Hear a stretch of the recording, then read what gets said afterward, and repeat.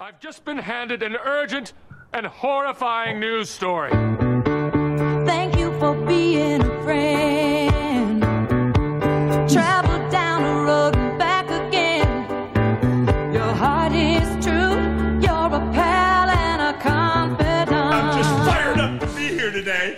It's pretty cool. Wow. Been there, done that, Mackie. You don't need to ask him. He does that every Tuesday just to get the old blood flowing. I'm sure, man.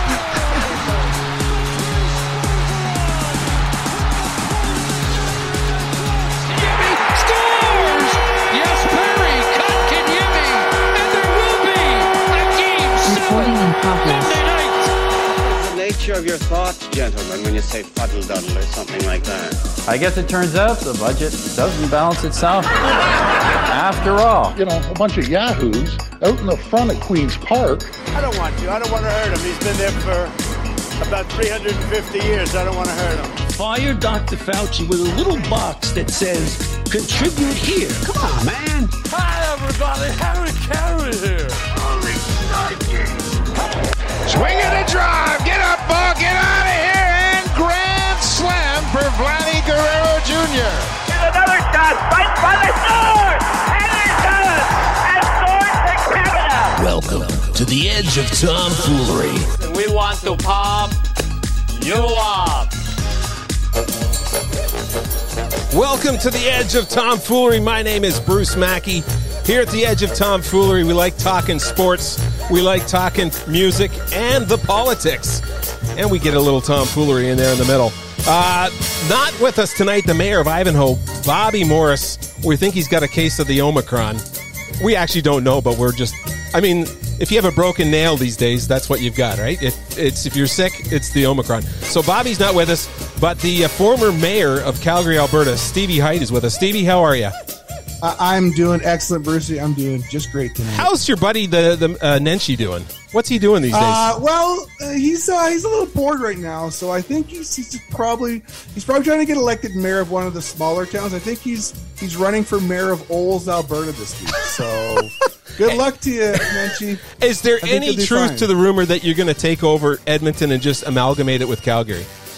Yeah, we got one of these super trains we're going to build. It's going to be awesome. We got the Alberta Bullet. It's coming in, Brucey. It'll be great. I'm looking forward to it. Well, tonight on the show, the podcast is called And Another Thing with Belleville's own Jodie Jenkins and Tony Clement. And Another Thing, Season 2 has just begun. This podcast continues to break records. Another fly-by-night question, Mr. Speaker. I would only say, as I've already reiterated, that on this side of the House, we would suggest that the honourable member come here with clean hands. Politics for me was something that I was exposed to as a kid. My grandfather was very involved in the political scene in Toronto. Well, thank you, Mr. Chairman and honourable members. I'm pleased to be here today to talk about the government's decision to replace the mandatory census long form with a voluntary form. So welcome to the show, Jodie and Tony. Welcome. Good to have you here, guys. Hey now. Great to be here. Yeah, well, listen, I know we talk politics. We just were talking before the show started, and we said, well, our show, we talk about the music, sports, and politics. And Tony, your comment to me was, it's kind of like our show. It sounds very similar. So it's great to have you on here, and we just talk. There's not much going on in politics these days, and in the world of COVID. Jodie, a former city councilor, candidate for mayor, candidate for you've been in federal politics. Were you also in provincial politics too? I was at one point. Yeah. There you go. And Tony, of course, you were the Minister of Health in Ontario, Minister of Health for federally as well. How thankful are you that today you're not the Minister of Health? Well, it kind of cuts both ways because, yes, definitely, it's really tough being a decision maker right now with all this health emergency stuff going on into year 3. But you can't help think when a decision is made that you think you just sort of scratch your head and go, what's going on there? Yeah. There's a part of you that naturally thinks, if I were there making that decision, it would be a different decision. Right. So it's a combination of the two. Yeah, for sure. So Jodie, tell us, how the podcast, how does a former mayoral candidate and a former health minister get together and get started? Tell us about how you guys met and how this dream of a podcast and another thing started. Like over 100 episodes now, eh? Oh yeah, we've got quite a few episodes. And let me just say off the bat, and I don't know about you, Tony, but all that production from this show that Bruce did, like I feel inadequate now from a podcast perspective. So. I think we've got to fire our production assistant. Yeah, just like, oh geez, don't check out our podcast. Just no, Tony and I met during the federal campaign. Actually, when I was seeking the nomination, I met him. Actually, I think the first time I would have met him was at a Sir John A. event at the Royal York in Toronto. I believe it was, is it his birthday they commemorate around that time? Yeah, it was, yeah. Yeah, so I met Tony there, connected with him, said, look, I'm the candidate, would love any help you can offer. And Tony was, as he is with most candidates that I'm aware of, he was more than willing to come and support and knock on doors and do some fundraisers. So we kind of stayed in touch and hit it off to a certain degree. And I wasn't elected, Tony was, and I just stayed in touch with Tony. I like Tony. So we visited, we started playing golf together. Tony golfs a lot. I golf a lot. And I came up to him actually after he left politics and said we should look at doing a podcast. Right. It would be really interesting. And how hard is it to keep a podcast going, like a schedule? What are the challenges that you face? I mean, Steve's a father of 4. And right now, your door is locked behind you, Stevie. Is that right? So the kids don't get in? Yeah, I saw Jodie doing a little nod there. And so I'm always nervous that my kids are 2, 4, 6, and 8. So I'm always nervous that there's going to be just a wave of humans just come crashing in that door. So far, so good. I had my 2-year-old come in right while you were playing the intro. Were they clothed though? That's the thing. Are they fully clothed? She was, yeah. But it's interesting. You said, how hard is it to maintain a schedule? It's very difficult. But one thing Tony and I both said is that we wanted to be consistent, because one of the main reasons that podcasts don't succeed or don't get to a level they want to is because you'll do a couple weeks or a couple months and then it just loses priority. Right. And we've been consistent since October. I think our first show was November of 2019. Yeah. We have not stopped, and we've got great partners now on the show, and we're going to continue to grow it. You guys are like way consistent. I looked at you, and I mean, we shut down for the summer, and then we shut down over Christmas, and life got in the way, and that's one of our struggles. But we're trying to stay consistent. Now, speaking of podcasts, I mean, Spotify just came out, and we talked about Neil Young saying it's either Joe Rogan or me. And I think we want to make an announcement tonight that if Spotify takes Joe Rogan off, Stevie and I have decided that we and our 4 followers, we're gone. Right, Stevie? We're gone too. Yeah. Good, solidarity. We want solidarity on the show. We're all about that. And then I find out Joni Mitchell took off too. Yeah. And then I think my wife told me tonight that Harry and what's his wife's name? The princess. Meghan Markle. Yeah, they're talking now that they want off. Are we as a society, like, censorship never was a thing, and now censorship seems to be, if we don't like something, we're just, is it a change in society, or can we stock it all up to COVID? Is it COVID? No, I think that several things are happening simultaneously in society. One of them is COVID, but this is endemic of another trend, which is the cancel culture trend, right? Yeah. Now, Spotify is a private organization. It has a right to decide what's on its platform and what isn't on its platform. But these platforms become so huge that it has an impact on society, and that this is the thing we haven't sorted out yet. Because they have such market power. Now you could say, well, if Rogan isn't there, he'll go somewhere else. But where is he going to go? I guess he could go to Substack or something like that, but he might lose half of his followers. So I think this is a real problem. Now I note that Spotify has announced that they're going to have some sort of code of conduct or warning label. Maybe that'll diffuse the thing.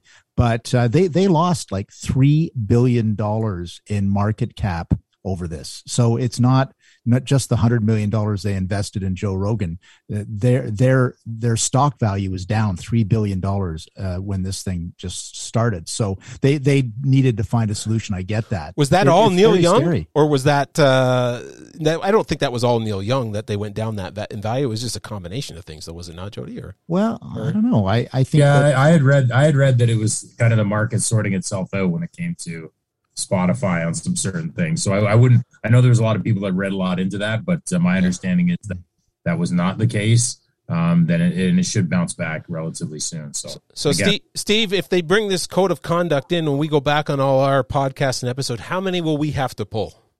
Like percentage wise, or like how many? Like we're gonna have a good 4 that we can keep up there. I'm sure of it. So maybe 3.5. Can you go halvesies on an episode? So we come from an area. So my former member of Parliament here, it was Derek Sloan. I'm in his riding, and Steve is from a riding Calgary Nose Hill. And you probably never heard of his MP. What was her Michelle name? Rempel. There you go. She's quiet. She never Michelle likes to keep a low profile. I don't know if you guys knew that. That's right. So we come from different backgrounds. But of course, now I'm represented by Shelby Cramp, who is Daryl's daughter. And Daryl is my MPP right now. And who's in Calgary for you there, Stevie? Like provincial. we call them MLAs here. So we work things a little bit differently, and that's a very, very good question.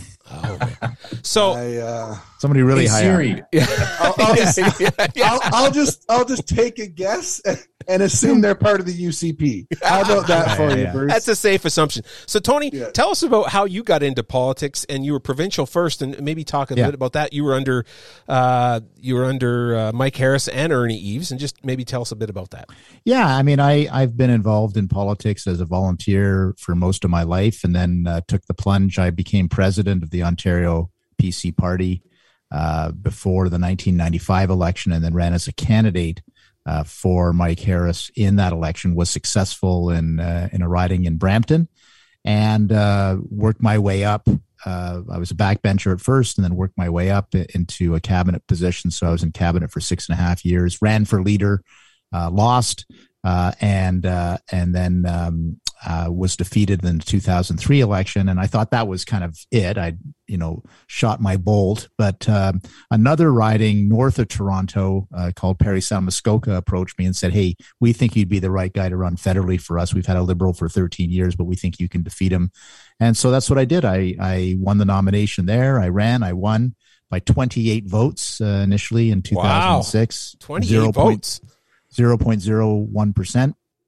And then became the MP there for almost 14 years. And so it was like a second career.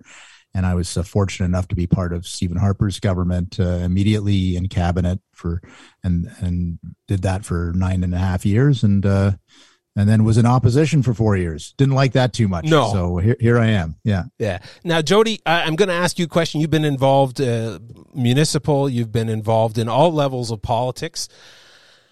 Last year, a good friend of mine, and I think we try and talk about this on the show, where we need to talk to people who are of different persuasions, that have different opinions than us. If we're all on the conservative side, just talking about conservative things and people that agree with us, it's good to see things from other angles. So I have a very good friend who is a liberal, and we got talking about, mid 2021 about what would the pandemic look like if Kathleen Wynne were in power versus Doug Ford. How would that look?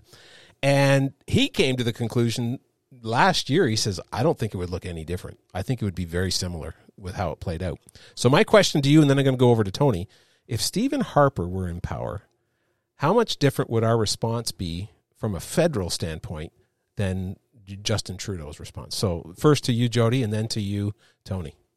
Yeah, it's a very good question. Actually, on the provincial side, I would tend to agree. I mean, I think that I would say that Doug Ford has probably leaned a little too much into the medical lobby, the health lobby side of things. Again, just my opinion, but I think we're going to see obviously some shifting of that relatively quick in the weeks and months to come.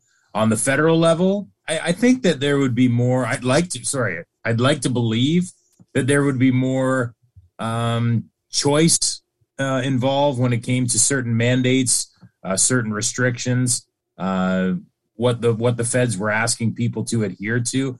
And look, I don't know about you, and I'd love to hear your comments, but I feel, in light of this convoy, again, could be the circles I'm running with, there is really a shift going on. Yeah. Like I'll give you an example. I won't say who they are, but some good friends that came down from. Tell us their name, what it rhymes with, just so we can kind of figure. I'm just kidding. Rhymes with Beav and Harper. So they came down from the Guelph area, and very, double vaxxed. Followed all the restrictions. Did everything you're supposed to do. They came down and they said to me, and I was shocked at this. They said, "We're done wearing masks." And I was like, "What?" Yeah. They went to the liquor store here in Belleville. They went to Sport Check at the mall. The whole family, no masks. No one said a thing. I was like, I'm not even there yet. No, I'm not there either. I just don't have the guts to do that yet. Yeah. Anyway, I can tell you that sentiment, I think, is creeping more and more out there. And I think there's something happening. But you know what? I'd like to believe that under Stephen Harper, if he was leader, that things would be different and probably not as tight, I would like to say. Tony, we value you worked with Stephen Harper for many years. What is your opinion? Yeah, I think at the outset, things would have been less chaotic. I think we would have probably done some controls at the border sooner under Harper, actually. Yeah. Because that was one of the things that happened after the cow was out of the barn, as it were. But I think the biggest difference would have been the 2021 election, where Justin Trudeau did a little bit of polling and research, figured he could victimize a segment of the population, a minority of the population, the unvaxxed, 20% of the population at that moment, and run a whole campaign against them and basically save his political ass because he was in a tailspin at that point. And that was what he did coming out of the start of his political career, where he said, I'm the great unifier after all of the division Sunny of ways. Stephen Harper. Yeah. Sunny ways. I'm the unifier. Harper is the divider. I'm the unifier. And then what did he do in 2021? He was the divider. So I don't think that Stephen Harper would have ever done anything like that. Yeah. And I would concur with that. We are a divided, Steve and I were talking on the last podcast. We're just divided. And we have been quiet. My wife and I have been quiet on the sidelines, and we've done, we've stayed home, we've social distanced, we haven't had people in our home, we've done those things. And after 2 years, it's, the things have been taken away. And so my wife was like, you know what, we're going out when the convoy's going through, we're going out. So we went out just down the road here, and I will tell you, I have never felt more patriotic standing out there with our neighbors, waving the Canadian flag, and I just felt, we're doing our part. And when I came home, I come to find out I'm a misogynist, white nationalist, and I got all these messages, and I'm like, wait a second, like, what? Like, I've never, I guess I felt in 2009, 2010 when the torch was going across Canada, I felt really, on fire, but I honestly felt so patriotic and just pure, like, we're not angry, we're standing up for freedom. And then I find out, wait a second, there's a whole segment that think it's not about this. It's about the vaccine. And I'm like, the people that I know, it's not the vaccine. They're upset. They're all double vaxxed. They're doing the things. I heard of a trucker who was coming through, and he pulled up at Buffalo, coming across, went to show him his passport, and they said, "No, we already know. We ran it through. We know you're vaccinated." And he's like, "Wait a minute, this stops now. The government's got too much control." And how do we get beyond this divide? I mean, COVID at some point. What year is COVID going to end, Stevie? I say 2027. That's my guess right now, but we'll see what happens. When it eventually ends, how do we get past this? Like, we are divided. Joe Biden was supposed to unite, and it's more divided. Justin Trudeau was supposed to unite. It's more divided. How do we get beyond this, Jodie? It's a question that we've tackled on our show many a time, and I don't know what the answer I don't think there's an easy answer. I think there needs to be understanding on both sides that it's okay to have a different viewpoint. Yeah. I think one of the biggest things I see is the ability with social media. It really allows people to, and not that this is a bad thing to a certain degree, but they can be empowered pretty quickly by people they don't even know because there's a mob that will run and back them up, right? On both sides. And so I find that, people are very quick to tear people down because, quite frankly, it's very easy to do so. And there's lots of people that'll help you do it. Yeah. And it's very frustrating, but I've bitten my tongue more than once, especially this past week and weekend. I'll tell you right now, I've never unfollowed so many people on my Instagram and Facebook than I have in the last 4 days. You still follow me? Yes. Okay. Barely. until this weekend, Bruce. When you saw me waving the Canadian flag, and I went and followed. Like, I've got family who I went and saw what they liked. I don't know if they were aware that you can tell on Twitter what you like and what you comment on. And I saw it, and I'm like, whoa! Like, you see the inside heart of people, and I'm like, oh, that disappoints me. Tony, what do you do with social media and with people that write you and say negative things? How do you handle that? I post and ghost. I quite frankly, I used to. Now, I'm not saying I'm completely oblivious to it now. It's probably some times where it does get under my skin, but quite frankly, I use social media to advertise their podcast, to advertise my television show. I think I posted about Dr. Johnny Fever today passing away, RIP, and so I use it for those purposes, but I am not engaging the way I used to because it's too toxic. Maybe a little bit more on Instagram, but Twitter, Facebook, forget it. It's just a too toxic an environment, and that's better for my mental health. Yeah, we're actually mirroring a conversation that Joe Rogan had with Dr. Jordan Peterson, where Jordan Peterson was saying on Rogan's show, "Well, yes, I read the comments, and and Joe is saying, stop reading the comments. Yeah. It's not good for you, and I agree. I think the only quibble I have with what Jodie said is that I just draw a complete distinction between the social media toxic carnival and real people. I really believe that Canadians in their heart, there are exceptions, of course, but generally Canadians in their hearts respect one another, want to have a respectful dialogue, want to understand one another, want to listen to one another, want to get our love their country, are proud of their country, want it to be a better country. And so I think that's how most Canadians attack these issues, but that isn't what is represented in the mainstream media, because that doesn't give you more clicks, and it isn't represented on social media. So I get comfort from that because I represented hardworking people in my riding in Parry Sound Muskoka, and they're salt of the earth. They're not richy rich. They are, they have to work for a living, and they have to, get food on the table. Those are the people that are really the foundation of this country. Yeah.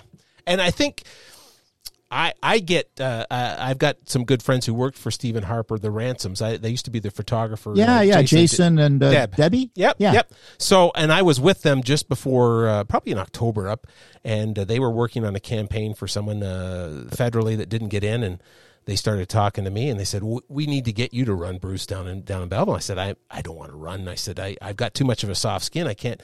And their comment, and the people that were with them, they said, no, don't read anything.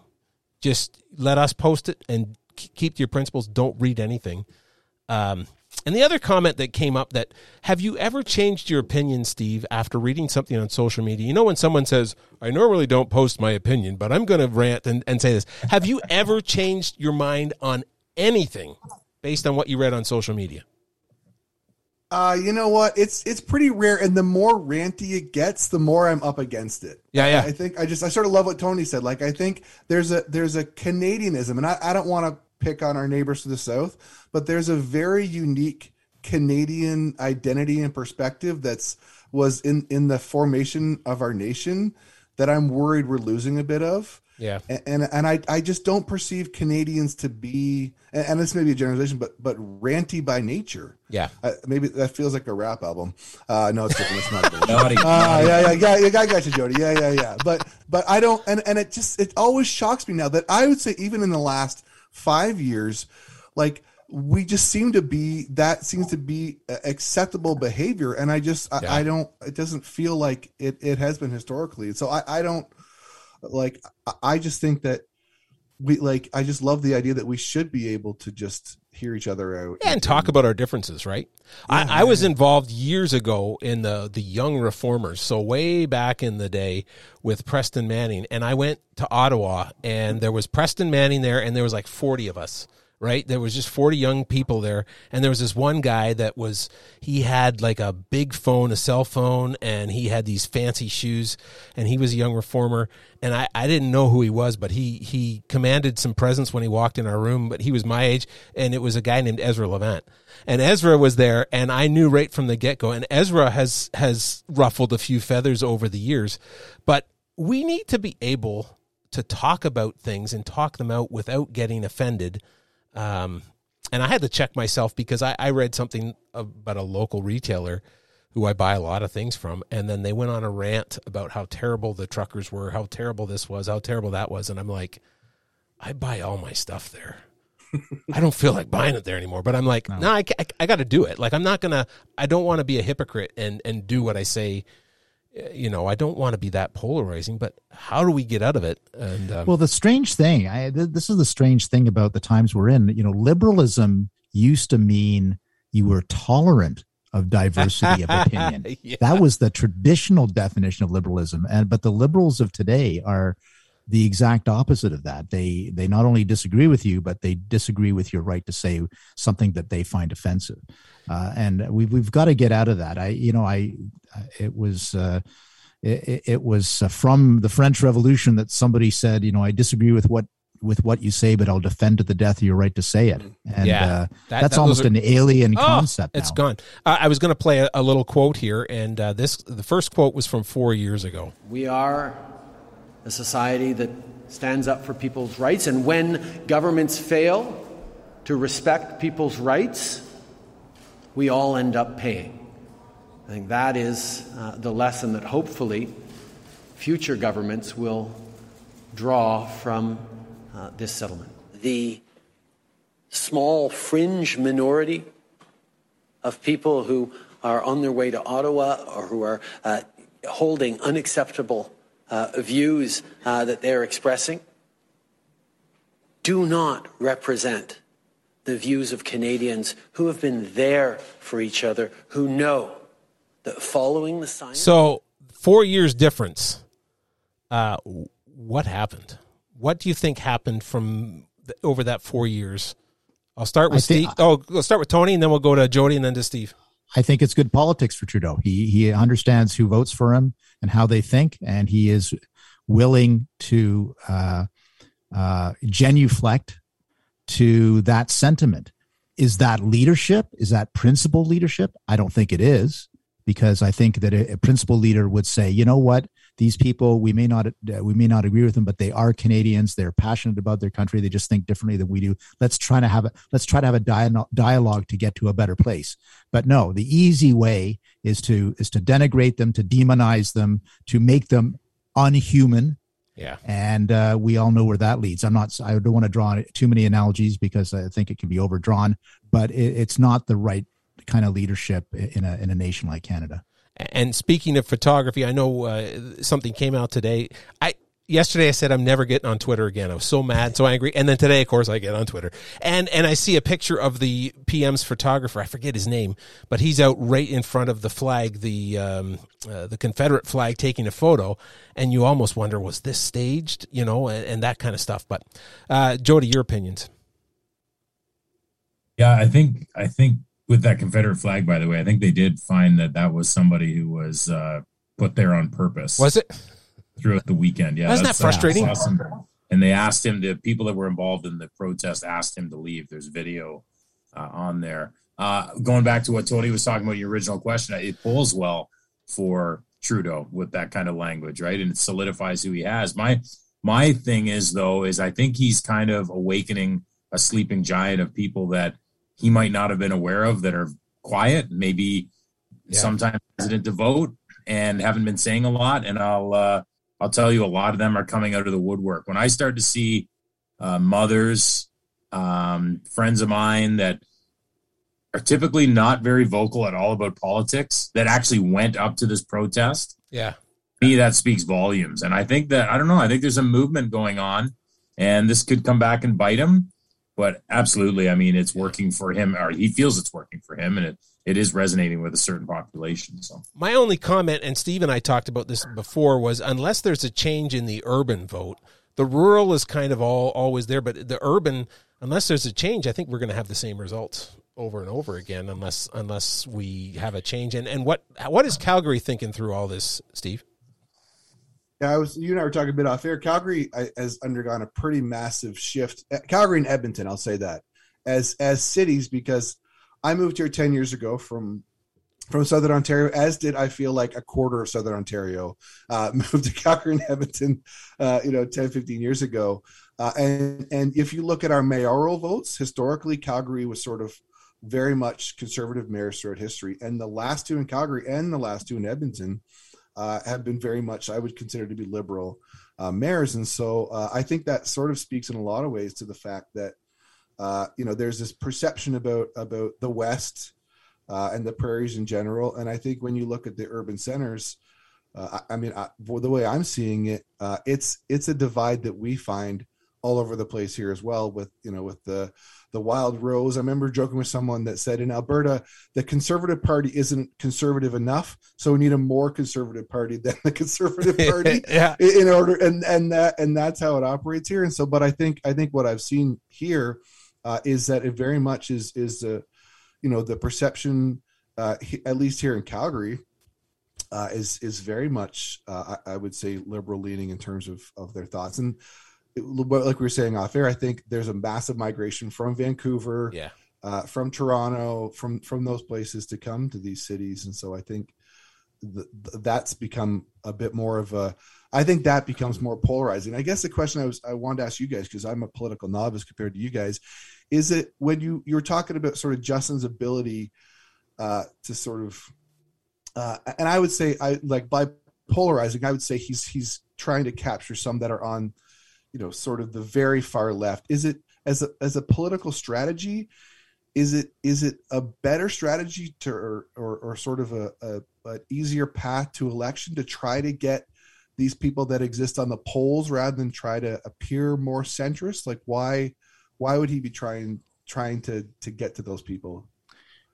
Well, let me say a couple things. First of all, on the first question of urban areas, I really do believe that conservatives have to be in some form or manner populist in order to break into these urban areas. And you look at Doug Ford, for instance, he ran on a populist agenda and he won seats in North York and Scarborough and Etobicoke and the 905 area of Toronto. And so you can break in, but it isn't by the traditional ways of conservatism from 1955. Right. Obvious point, but I think it deserves to be made. What does that mean for the future? Second part of your question was what again? Sorry. Well, like just like why are they going after what appears to me like the poll type people rather than the center? Yeah, because their strategy. First of all, the liberal strategy has been the same for 100 years since 1920. It's king or chaos. In 1920 or 22, that was their slogan: William Lyon Mackenzie King or chaos. So it's basically a riff on that every single election. So you have to vote liberal, because if you don't vote liberal, these crazy, scary guys will get in. Yeah. And so they managed to coalesce a few Green votes here, a few NDP votes there, and that's what they do. And they've been under Trudeau quite successful with the wedge issues to do that. So that's their strategy. Now, what they've done at the same time, I call it being a thermostat rather than a thermometer. Like they're not taking the temperature of the country only; they're trying to move the temperature of the country. Right. And so, with legalizing weed and, kicking out the senators and doing all these other things in 2015, they were able to, and then having gender parity in the cabinet and all these things, they were able to, get a bit more of the zeitgeist and move people further left from where it was under Stephen Harper. So that I think is the strategy, and it will continue to be the strategy because they want to do net zero on carbon, and they want to, goodness knows what their agenda is. I don't think they even know what their agenda is on Indigenous. Doesn't seem to be helping Indigenous people, but they always claim they have an agenda. So I think that's ultimately the chief strategist is Gerald Butts, and I actually think he's a very good strategist. A very clever strategist. But he's not working for them now, is he? Or is he? Oh, well, he's not technically in the Prime Minister's office, but come on. He's just a tweet away. So, they're all there, and that's what they want. They want to transform the country in their image, which is what a government wants to do if it actually stands for something. Their problem is they have an incompetent leader, who doesn't actually get anything done. But that's what they want. I'm not saying they're going to get there. Steve, I'll pose the question to you, and then we got to finish up the podcast. But the question to you is, because so many people are moving out west and the change is happening out west, is that the reason why my MP, who's tended to relocate to Banff-Aldrey for the last federal election, is that the reason why Derek Sloan did not win in Banff-Aldrey? Or was it the fact that he wore a big old belt buckle with white tennis shoes instead of cowboy boots? What was the reason that he did not win there?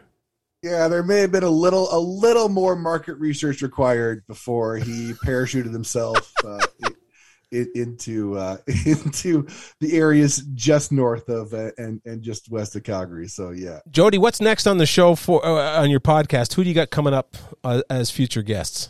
Well, this week we actually have Tim Hudak. Yes. Or RIA, which is Ontario Real Estate Association. And is he the president, or what's his title? CEO. And so he's coming up, and then we've got another MP, Michelle Ferrari, who when you open up a mic in front of her, you never again. So I love those shows. Yeah, we're looking forward to this one. So that'll be good. And Tony, you are passionate about sports, and I think you and I, from what I see on your social media, you and I share the same hockey team. Yes. What has happened with the Montreal Canadiens this year?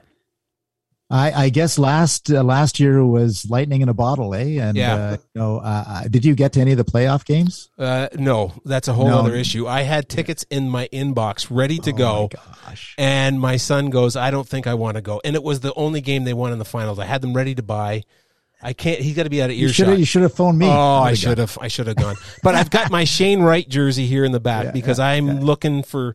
If we're going to lose, we might as well lose it and go for Shane Wright. So obviously a lot of things, the wheels have fallen off in a lot of ways, and everybody's already looking forward to the next season rather than this one. So it's, it was fun. It was a fun ride last spring, and it was full of excitement. Nobody expected it. Cinderella team. It was so fun. Playing way above their pay grade, good for them. It was very entertaining.